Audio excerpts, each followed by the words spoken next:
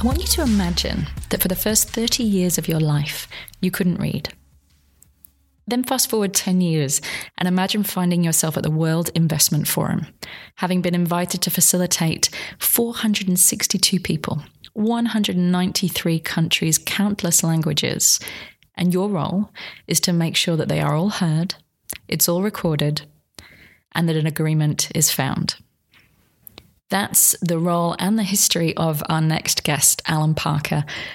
Allan has been a mentor to me for over a decade now.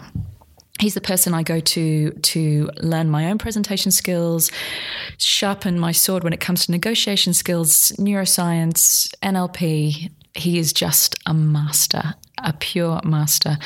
When we first put this podcast together, he was one of the very first people I decided that I had to have on the show.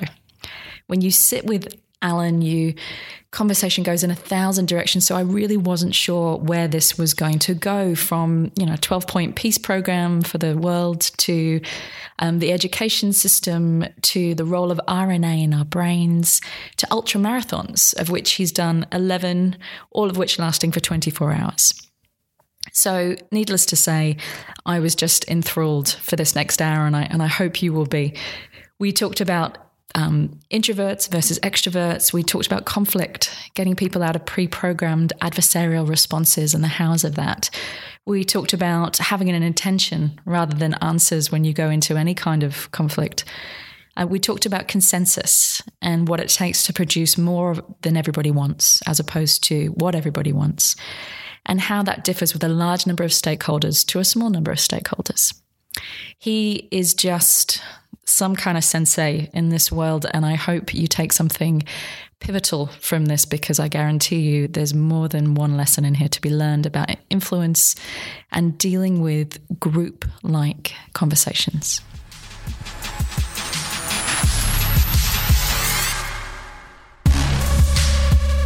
This interview nearly didn't happen today because we were having breakfast before the interview, and I could have sat there and probably would have sat there for the rest of the day just talking to you, which is part of the reason that I wanted to have you on the podcast, because you're one of the most insightful and interesting, and probably more importantly, interested people that I know. So thank you for making the time. Thank you. Bless you. Just for another side of that situation for the listeners, is that for me it was a joy to have somebody who listened attentively and asked such exploratory, inquiring, inquisitive questions that made breakfast irrelevant, and the conversation was delicious. Almost as delicious as the porridge. I'm gonna kick off asking the same question that I ask at the beginning of every podcast. And for those of you who haven't listened before, the reason that I ask this question is because I find that no matter where I go and who I speak to, from the highest levels of corporations to people at the back of taxis especially, and that is the story that in order to be influential, you need to be an extrovert. In order to be heard, you need to be loud. And I'm always really fascinated to ask people such as yourself who have spent a lifetime studying influence, do you consider yourself to be an introvert, or do you consider yourself to be an extrovert? Neither, and both. They're just a description. They're not, who I am is not introverted or extroverted. Who you are, and they're convenient labels to simplify our complexity. And it's really important that we consider that, but that we don't think I am. I've got to be careful what I say I am too. At the core, I'm a crazy, loving, adaptable, curious human being. And, introversion and extroversion are just two of the tools that I have available to use, not who I am. Sometimes I need to be quiet. Something that I wanted to flag, listening to my interview with Allan, you'll notice that there are times when he takes a really considered pause. He's a complete master of communication, and what he's doing when he's pausing is he's really thinking about the question I'm asking and taking his time to honour his intention. He uses his language and pauses so beautifully that we didn't want to edit them out, and it's something that I think there's a real value in learning from. Sometimes some of us need to just shut up in real simple terms. Isn't it one of those, the skills of life, knowing when those moments are? Everything's about timing, and timing's made powerful by observation and listening. Go on. And you know, if somebody is going to go, Allan Parker, I am I would go, I'm an astute observer, and I'm an obsessive listener, because I want to know. You know, I want to know. And I always find that fascinating, coming from somebody that, you know, you facilitate large-scale discussions in front of hundreds of people. I've seen you in rooms with 10 to 20 people. I always find it fascinating that you don't consider yourself to be either an introvert or an extrovert, that you just consider yourself to be a very adaptive human being. Yeah. See, I can be, to use that language, that conversation. It's not a conversation I have, but I was the only introvert out of 9 children. With 9 kids, it depended on whether you were introvert or extrovert, determined how many pieces of toast you got in the morning. And that is the most important currency. And given that available. I'm the slowest eater in the world, people often say, how come you're still so lean? I go, because I eat slowly and everybody else eats the rest. And I learned that I had to adapt, that who I am right at this minute can't determine who I am tomorrow. Because tomorrow the external world's going to be different and requiring more of me. And if I'm still holding on to this is who I am, the truth of the matter, I'm 65, which I can't believe, but I'm still discovering elements of me that I get excited by. And I think, wow, I'd have been clumsy and had an opinion about that last week. And today I'm going, wow, there's 6 or 7 aspects of that I didn't even consider. How do I move between the two? If I move between the two. So let me deal with how do I move between the two first. If I go into a room and somebody's very quiet and soft and slow, I'm going to turn the power down. Is that literally a switch that it's in your choice. brain? It's a choice. So you go, I need to flip the switch. Yeah. What? The question I want to ask is, how do you find it? Well, this is not how do you find it, because it's there. So it's not looking for it. It's how do you access it. And that is, I come into the room, you're really soft, gentle and quiet, and I'm in my excited, inspired, motivated mood. And then I notice, because I'm looking at you going, she's not moving as much as me. So I might just turn the pressure down a little, and if you watch, I just let my body drop and relax a bit. Just simply let it become a bag of potatoes and drop. And soften. And as I let the muscles in my body loosen, the voice quality softens. And the eye contact reduces its intensity, and the definitive language that I would have used and the exaggeration I would have used. For some part of my brain just says, you don't need to do that right now. So it's an active choice. Totally. Active life choice. Is. Yeah, well, we'll be getting onto that. So it's an active choice for you to walk into a room, go, where is this person at, and how do I mirror that behaviour? How do I honour her? Honour, that's a beautiful word. How do I just pause and get out of me in autopilot, do an Allan, and just stop for a minute and go, put my attention on this human being and simply honour that there's another human being there. That I want to let them know I appreciate that they exist, that they're in front of me, that they're available, that willing to connect, that they're in relationship with me in the preliminary stages. Of course, once we come together, we are impacting and affecting each other and influencing each other, whether we know it or not. And how does that message, I mean, that's a message that I can see going down really well from a relational point of view. But I know the levels that you work at, and I know that you are dealing with, often on a daily basis, some of the most powerful, influential people, sometimes in the world, but certainly in Australia. How does that message go down with them? I can just imagine this high-powered individual, and you're talking about honouring. Is there a receptiveness to that message? Does it take a while? Or is there different language that you use? I never use it. I never message it. I do it. Mm-hmm. So I don't talk about it. I never talk about let me honour you. But I just, inside of me, my simple language for describing it is stop paying attention to Allan for a minute and put every piece of my attention out on the person or the group that I'm working with. Now, if it is a group, and as you're aware, most of my work is with groups and large numbers of people in groups, I am first and foremost attentive to the group, the community, the team, the collective, and then the individual.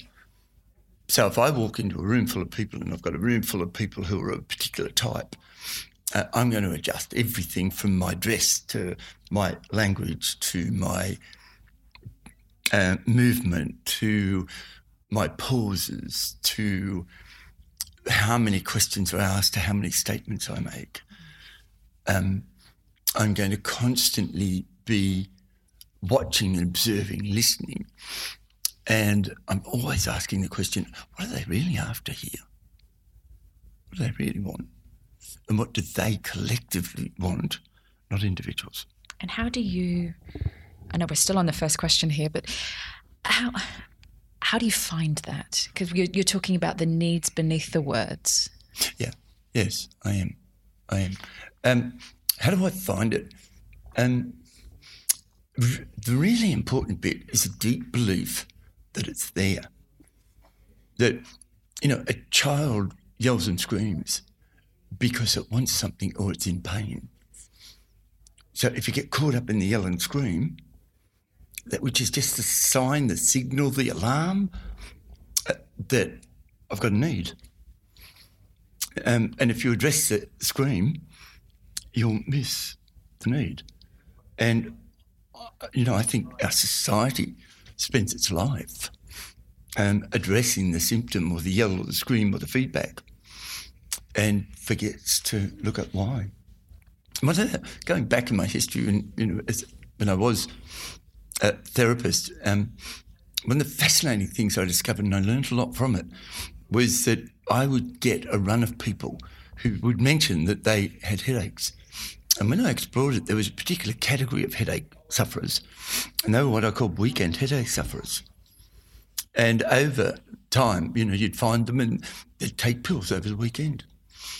And after a while, I thought, this is crazy. We've got to dig deeper. And I discovered that 90% of those people all ate chocolate during the week, binged, and didn't eat chocolate on the weekend. So they were having chocolate withdrawal. They weren't having a headache. You found an entire category of people called chocolate withdrawal. And there were a lot of them. Yeah? Now, when we started working, I'm a scientist, I'm an experimenter, everything's an experiment. I went, let's try different ways of managing these people and see what happens. And I used to get people to peak at Wednesday. So you're going to have a small amount of chocolate Monday to Tuesday, and you're going to peak at Wednesday. Thursday you're going to reduce, Friday you're going to reduce, Saturday you're not going to have a headache. And it worked? Of course. Yep. Now, another group of people, we did the same thing, but we doubled their water intake. Now, if dehydration was sending signals of stress that they just wanted water, they may have misread the signals and gone, I'm stressed, I need some comfort food and have chocolate. So they extrapolated the wrong conclusion to the signal. And so bringing that back for a second, it's exploring the scream or the symptom. Yeah. And not jumping to a quick conclusion about what it's about.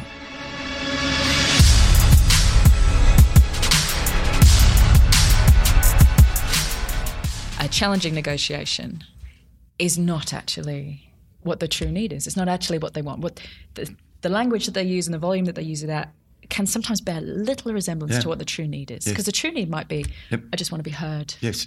Yep. Julie, in my work, real practical world stuff, I interview everybody beforehand. My belief is good assessment, good conversation, good disclosure of information will provide enough information for me to find out what the common needs are. And that's why I do assessment. It's assessing and diagnosing what does everybody need here right now that all of us would be inclined to go, of course. Yeah, that's, And we were talking before, you said, you went able to read for the first 30 years of your life, and we were talking about being in the playground. Yes. And you were saying that while most people were playing ball in the playground, you spent the majority of the time in the playground going up to people and almost interviewing them as to what had just happened in the classroom so that you could put the pieces together to be able to go back in for the next lesson. So that would have been perfect. I mean, you would have perfected the art at extracting information in order to, to get to the truth of something at a very young age. Yeah. It was interesting. I used to, when Bella go and everybody go on the playground, for me to decide where I was going to go and who I was interacting with, I'd just quickly walk around and see what was being talked about. And the minute anybody was talking about something that had gone on in the class or was going to go on in the class, that was where I stopped. And I just became the one who sat and listened really carefully, listened. My attention was 100% demonically on what was being said because I had to get information because I knew I couldn't get it out of the book. And every now and again I'd go, they said more than that. I can remember they said more than that. What was it? No. So I'd ask the group. Now, of course, the minute I'd ask a group of people, they'd each remember different stuff that none of us said. So I learned really quickly, and I used that technique in a number of large global meetings that I've run, where if I'm running a global meeting, every 10 minutes I stop the meeting and I go turn to somebody you don't know and tell them what the two things that were most important that you just heard, and notice that what you heard and thought was important isn't necessarily what the other person noticed. And also notice how frequently somebody accounts something that you didn't even hear. So it's the different filters. And all I'll do is I'll let them do that for 60 seconds, 30 seconds each. And then we start the meeting again. We get back to business. And I go, the 1 minute, those two lots of 30 seconds is what the real business is. That's what the real meeting was about. Yep. Just acknowledging different people pick up. It doesn't matter who it was on stage, who had the mic, who was talking. The important thing is who heard what and what did that mean to them. Okay, so how do you prepare? Sorry? I mean, let's assume there that we took the word difficult off the table and I'm going to prepare myself in the best possible way for this meeting. Yes. What do I do? Now you're asking me to be Is that the good question? This is a good question. I love this. I go into every meeting believing that every person in the room is passionate about finding a common,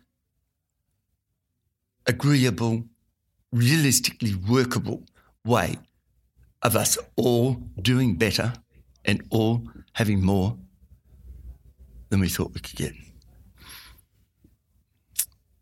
I have never had a negative assumption about any group of people that I've worked with in the last 25 years. I just go, they're all willing and ready for it to be better. One of my favourite things to do with a group of people right at the beginning is go, put your hand in the air really high for me if there is some part of you inside of your physical body that feels or believes or have a sense that you haven't got anywhere near your potential yet, that there's so much more of you to arrive, to be expressed. Would you put your hand up? And every time, 100% of people put up their hands. And that's the part of the group that I talk to. It's the part of them that are there because they believe it can be better. I can feel as you're speaking, I can feel and hear the voice of someone saying, but what about that person? You know, that person that you walk into the room and they will argue at anything that comes out of your mouth. Yes, and honour their argument and bless their argument for turning up, because it gives me an opportunity to make their point of view, which they'll do it clumsily, angrily, aggressively, hostilely, bullishly, that most people will react to. And I'm going to love it and honour it and go, wow, fantastic. I love the vigour of your energy. Now, I'm not going to go the aggression of your energy. I'm going to see the value of the usable amount of energy. Let me just check for you. Have I got it correct? What you're saying is. Now, in my honouring of what they're saying and inquiring and making sure that I have understood them, they're actually now feeling heard, feeling valued, and they're over-efforting, they're over-concentration, their overcompensation, they're pushing because they haven't felt heard, diminishes straight away. See, their aggression is only a statement. I haven't been heard, I haven't been understood, I haven't been given a fair chance. And I'm annoyed that that's not happening. Now, all I've got to do is go, wow, sounds like you're pretty passionate about that. I go, yeah, I am. And now I've just got them to agree they're passionate, not angry. And does that tie back to, I know you and I have spoken before about the power of intention. Yeah. You were saying that, you know, you don't go into the room, especially large scale consensus building or seeking consensus. You don't go in with the answers, but you do go in with an intention. I go in with, no, I don't. I go in with a rich history. And I'm blessed, you know, it's the advantage of my age. I go in with a rich history of people demonstrating to me in front of my eyes, in reality, in real time, over real business issues, over big, complex issues, that they want to find a better way. And that if you ask them enough good questions and honour them enough and explore them enough, they'll come up with ways of doing that. So it's not about what I go in with. It's about the evidence. I'm a scientist. I have evidence that people want to do better. I've got evidence that people are willing to explore possibility if we'll explore possibility. But we spend so much bloody time exploring problems and static opinions that I have based on nothing. What's a static opinion? Static opinion is it's a difficult group of people. It's difficult. I've labelled them in time, statically. They are. So they're now they can't possibly change in my view. I have modelled them out, that's it. And my static opinion will always disservice me because human beings are permanently dynamic. And I've got to go, wow, they were talked about as being difficult, and I'm starting to see some movement. Yeah? We've got to start talking about movement, not fixation, not you are. Not labelling. Not I'm not. You know, if we could just do, I wonder, if we could just do, how could it be? You know what I love about that particular question, because I've got some more questions about questions. This is a never-ending rabbit hole. What I love about that particular question, I wonder. I mean, if you go into a meeting or a sales pitch or whatever it is you're going into, if you went in with that question, I wonder how I can connect with this person in a way that we can find each other. Yes. I remember I had a person on my team that I worked with. They will tell you themselves they were high on energy, often low on attention span. And which is never true, by the way. Well, I'm happy to come back. That one is never true. We'll circle back on that one. And what I found was that if he and I, you know, I always enjoyed his company. Yes. It's a brilliant brain. If he and I went to the basketball court, which was just about a 5-minute walk from the office, and we just shot hoops together, then we could have a constructive dialogue. It went well. Where I sat him down at a table with me. Inappropriate. Static to dynamic phenomena. But just that question, I wonder how we could connect and find a consensus and here. if you don't ask the I wonder how, you'll sit him in the static position and then criticise his function and his all over the placeness because you put him in the wrong location, because you provided the wrong context. You know, take any two people. I mean, this is one of my primary techniques as somebody who manages a reasonable amount of people who think they're in conflict. Most of them aren't, but they think they are, and they behave as if they are. The minute you think you're in conflict, you behave like you are. I will frequently go, let's take a break, we're going to walk around the block. And when we walk around the block side by side, a completely different part of their brain, a completely different person, and a completely different set of thoughts, and a completely different set of conversation, expressions, language patterns turn up 100% of the time. Is that movement? And is that the power of movement? Well, it's movement is part of it. But if you want to dig deep and go, what's the core? The core is when you and I sit and face each other, which can be, you know, a lot of people talk about how important it is. I think it's an absolute error. The minute you and I turn and face each other, when we go pupil to pupil, in our nervous system, the fight and flight response is just triggered.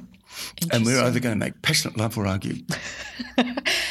Now, and, you know, that's often a difficult decision. And sometimes we go, well, but eyeball to eyeball, get too close, and we'll either be aggressive or passionate. Essentially, even the languaging, I'm going to front up to you, is an aggressive. Front up to you. Yep. Isn't that lovely?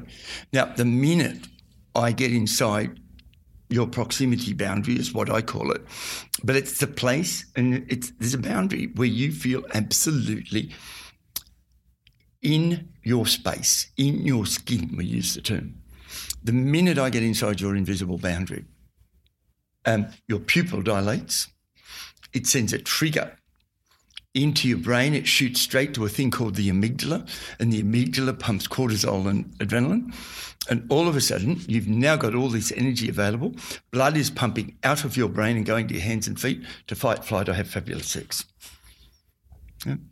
And we so frequently sit across the table from each other, pumping adrenaline and cortisol. It's a biological phenomena. And if we could simply change the angle, the proximity and the height. Angle, the proximity and the height. Proximity and height. Now, it took me 30 years to take the 3,000 things that I've looked at and studied around human influence and break it down to go, if I'm front on to you, I am more likely to conflict with you. Right. If you and I walk side by side, we're less likely to. Now, that has nothing to do with anything except stimulating your adrenal function or sedating it. It's a base biological phenomena that exists in vertebrae with no exceptions. There's something you taught me that I have used again and again and have mentioned to a lot of other people.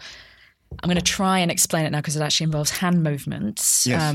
And for those of you that are listening, if I don't do a good job, I'll figure out a way of being able to demonstrate this. So you and I sat side by side at the moment due to a slight tech fail. Your mic wasn't working, so we're here sharing a mic. Yep.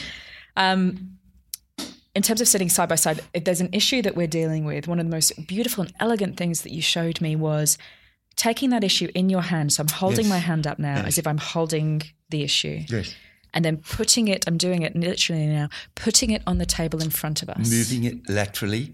Yep. Away from us, not between us. So it's not between us anymore. No. And then both of our eyeballs automatically go to the table. Look at the lateral. And we are now talking about something that is separate to us as opposed to something that is sat between us as an object of conflict. Yep. Now, that sounds so rudimentary and so simple. Oh, what? Literally, I'm going to pick it up and put it over there. But it works. It's amazing. Yep. And every time I do that exercise, and I'm going to explain it for the listeners in a much simpler way in a sec. Thank you. But every time I do that exercise in a room with a group of people turn back and go, I cannot believe something so small could have such an immediate impact on my nervous system. It's incredible. How I feel, how I think. And the simple way of saying it, and this took me a long time to work out, is hand gestures need to move away from the midline. Hang on, I'm just working that out in my brain. Hand gestures need to move away from the midline. How can we do this just through If audio? I put my hands together like I'm praying and I move them apart from each other, that's your primary way of moving your hands to influence another human being. Another way of saying it is I take my hands outside the width of my shoulders. Mm-hmm. Now, the moment I take my hands outside the width of your shoulders while I'm talking and looking to you, all I've got to do is turn my head slightly toward the hand that's outside. Mm. And you look at that, and now we've got what we're talking about, not between us. And we've gone from arguing about it to talking about it and looking at it together. Just going back a second to... Can I interrupt for one second? Yeah, absolutely. For the listeners, 90% of Australian gestures in males and about 75% in females in business settings are between the shoulder blades and toward the person you're talking at. And if we want to influence, we've got to stop doing that. So don't gesture at, gesture away from. So any hand gestures that are not within your shoulders? Any movement between two creatures with a vertebrae directly toward the eyes will stimulate adrenaline function. Got it. If I want us to be calm, composed and considered and looking at what alternatives there are, the part of my brain that pumps adrenaline has not the capacity to do calm, composed consideration. What I might actually get you to do is we might do some kind of a video to go along with this. I think because a lot of it is visual, and I don't want anybody to miss out. Yeah. But it makes the key message is that if whatever I'm doing in relation to you, just change the angle of my body. So it's not at me anymore. So it's not at you. Got it. And I'm still making eye contact, but the eye isn't in the centre of the socket. Mm. See, adrenaline doesn't pump unless the eye's in the centre of the socket. Tears do not occur if the eye is above the midline of the socket. You've only ever had your eyes down when you cried. You never had your eyes up and had tears flow. Yeah? The movement, the relationship of me and you and our eyes, it has, the neuroscience is teaching us that there's a whole world of newness to be experienced by redirectionalising the eye. That's fascinating. Yeah. So literally, whether you cry, how influential you are, whether you're about to fight or make love, comes down to where your eye is in your socket. Yep. Now, it's a whole dating website based on this. There's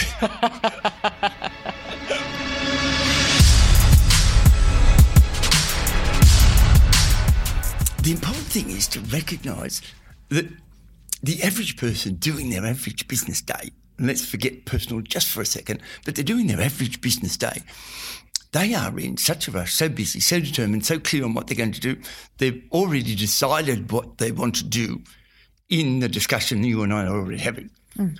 So I've put the decision before the discussion and then wondering why you're not on side, why you're not on board, why you haven't got ownership, why you're not engaged, and why you're not being accountable.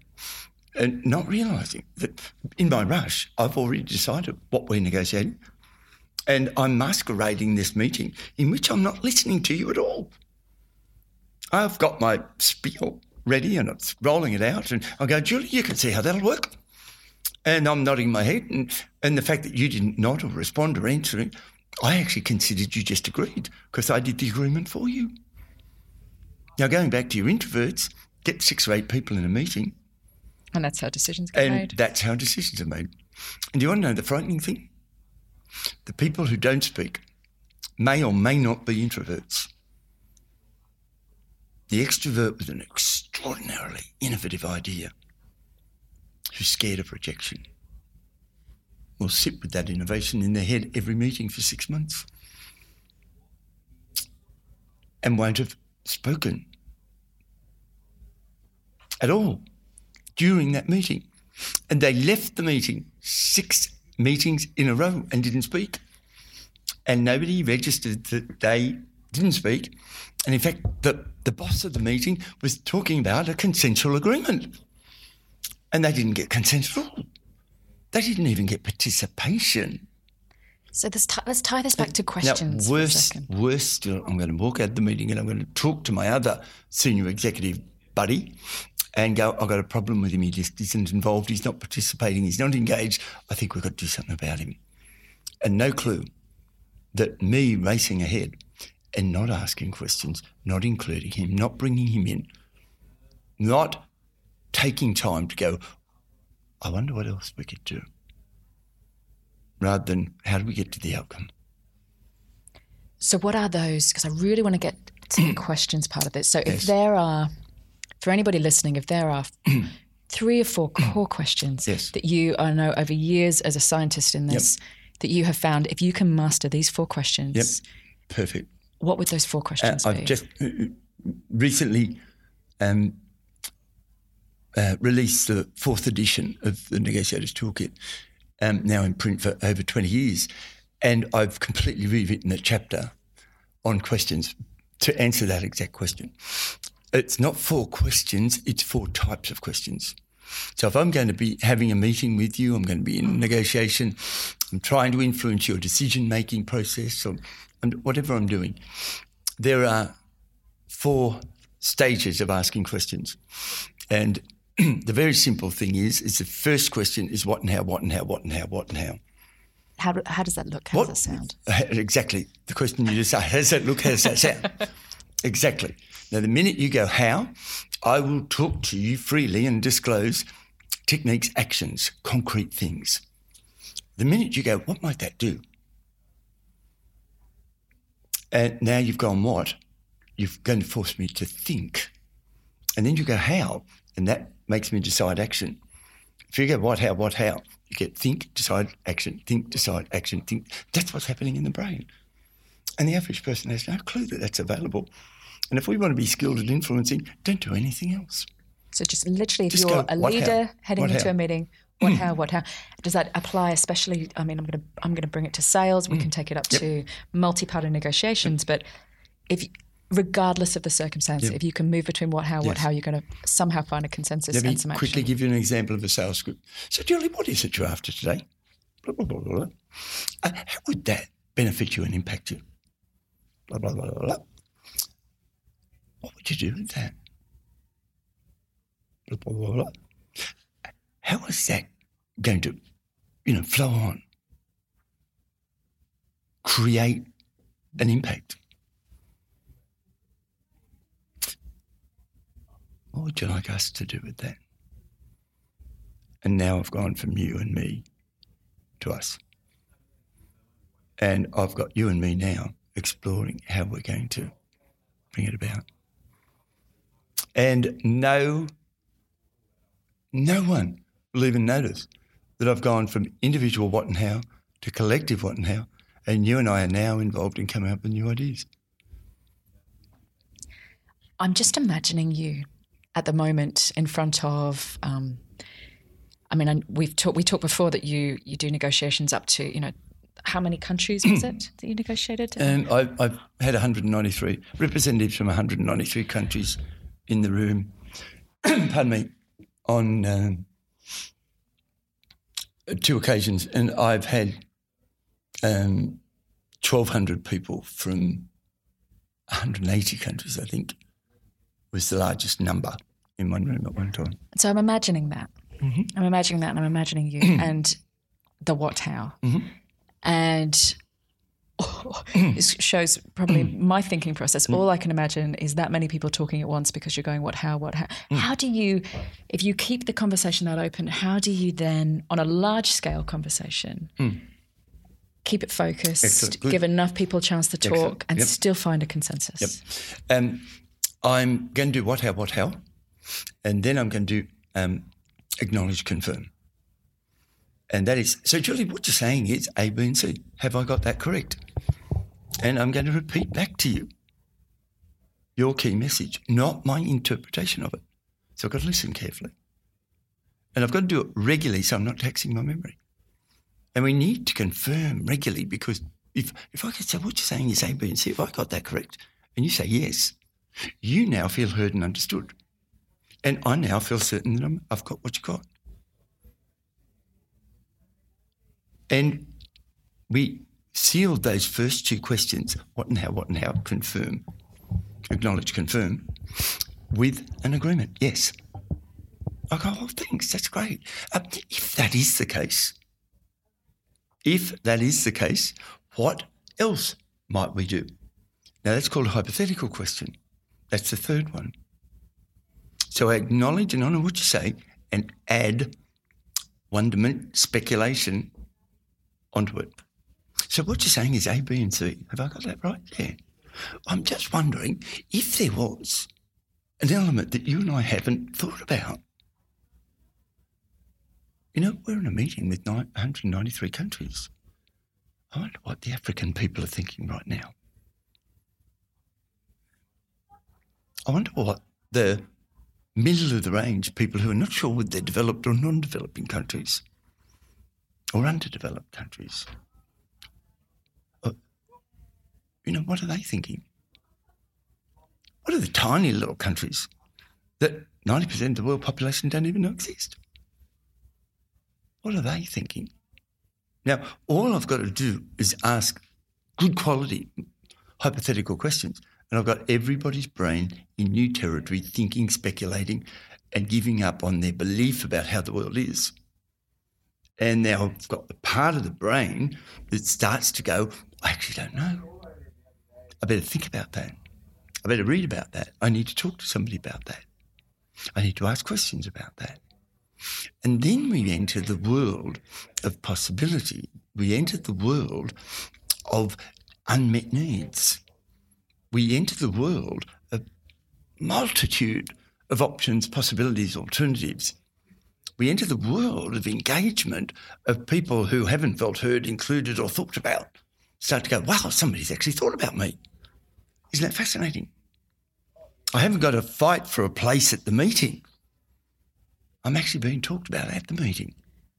But then how do you turn all those I wonder whats and what ifs and hypothetical questions, how do you then take all of that and distill it down into consensus? I want for the listeners to realise that we're partly talking about a global meeting, which is as big and as hard and as complex as it gets. But this could be us talking about family wedding, which is probably more complex because of the emotional attachments and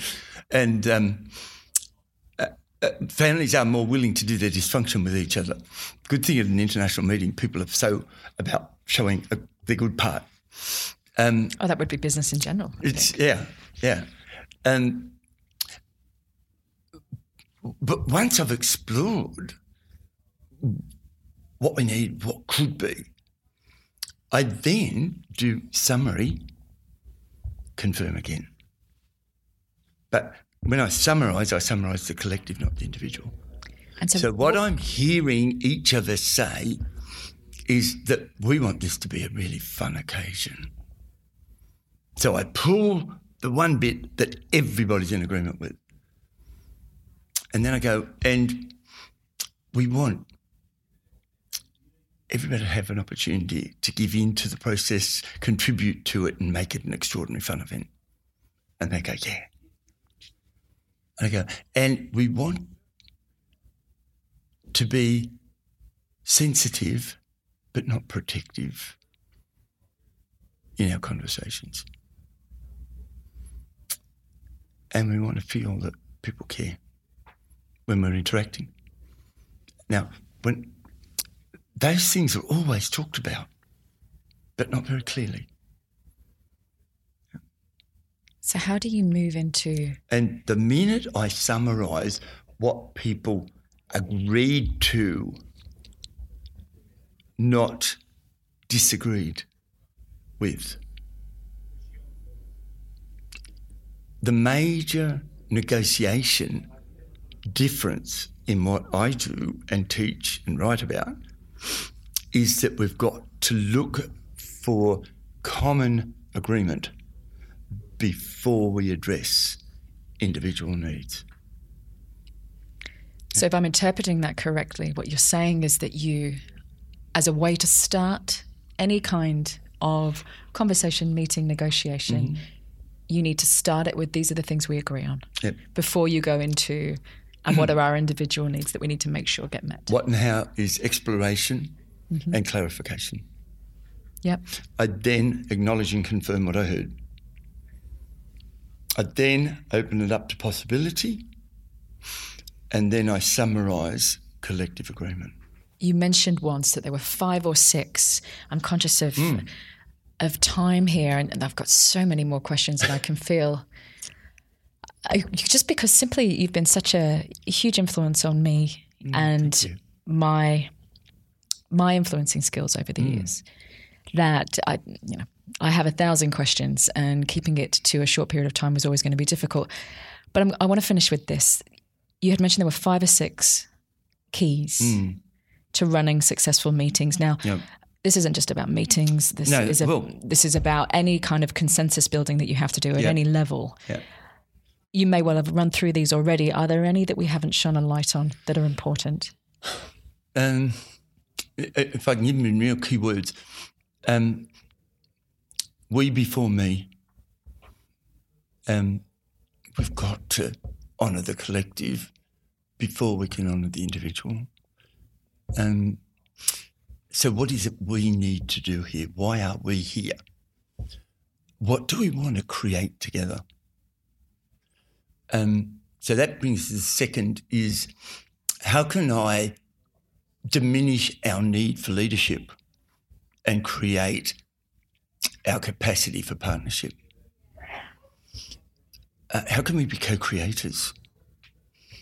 The fourth thing is, which is beautifully demonstrated, the power of your questions have influenced my thought, my thinking, and where I've gone. So the third is ask more than say. Get skillful at asking questions. Because as I ask questions, I'm actually stimulating my own brain as well as yours. The next is separate me and what I feel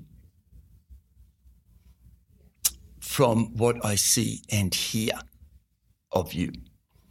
So I've got to be better at seeing you and hearing you, not judging you and having opinions about you and labelling you.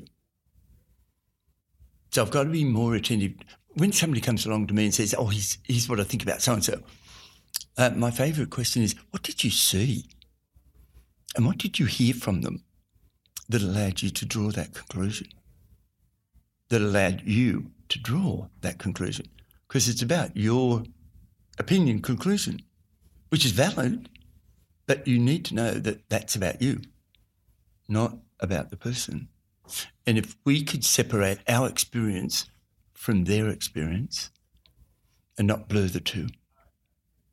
And the last one is every moment is a critical choice point. And I can constantly choose the state, physical, mental and emotional, that I bring to the interaction. So I can be funny or serious. I can be introverted or extroverted. I can be a big picture thinker or fine detail. I can be astutely left field and ask obtuse questions, and I can confirm the obvious. And if I can move and set my emotional, physical and mental state and recognise that I do that, and that I'm not a victim of the external world, that I'm an influencer of the external world, a co-creator in the external world. And an influencer of my own internal world. And my own experience. The stories I tell myself. Yeah. About what's happening and who's involved. And yeah, precisely. Brené Brown calls it conspiracy theories, which I love. Yeah. Me being a scientist and having done substantial work in personality disorder diagnosis in the past, I call it social neuroses and paranoia. They're much harder. That is much harder to spell. And a simple way of saying it is we get caught up in our own hallucinations, and our hallucinations prevent us being present to what's real. And I see that, and I'm also guilty of it. You know, when you walk into a room and you say hi to somebody and they kind of go, hi, and then they get back on with it and you walk away, and I'm better at catching myself now. But the easiest thing to do is go, did I upset them? Is there something that I did? Maybe it was that thing. There's our neurotic hallucination. A total hallucination. And it could have absolutely nothing. They had a sleepless night with a sick child, and they do not have the external attention available to give to you because they've been given all night. And you think it's something to do with you, and it's absolutely nothing. Well, I promised to let you go at a certain time. So I'm going to finish with just one last question, which again is the question that I try to always finish with. And it's hard asking you this question because you've actually been in these circumstances, whereas usually it's very hypothetical. If I could give you the stage and I could give you a microphone and in front of you was everybody you could ever want to influence, what's the one thing that you would either say or do or want to have heard? Just in every cell in your body, be available to the reality that the human being deeply is ready, willing, and desirous of doing better, of improving, of realising what they could capably do. The desire and the willingness to go beyond, to explore, to enrich myself, is a collective energy force that's percolating, waiting. It's a bit like, my gardener, and right now we've just pruned roses and they're this gnarly stick. And a month ago, that gnarly stick had a 2-metre stem with a beautiful big Kentucky Derby red rose on it. Now, that Kentucky Derby 2-metre red rose was in that gnarly stick. So my comment would be, how do we get the rose out of the stick? Because it's there. By first acknowledging that it's there. Yep, it is. Well, thank you so much. Thank you for your time. Absolutely. I said I feel a part 2 coming on. As soon as we got to, I would say, approximately a quarter of my questions. But thank you. It's been an honour and a pleasure. Yeah, me too. Thank you so much.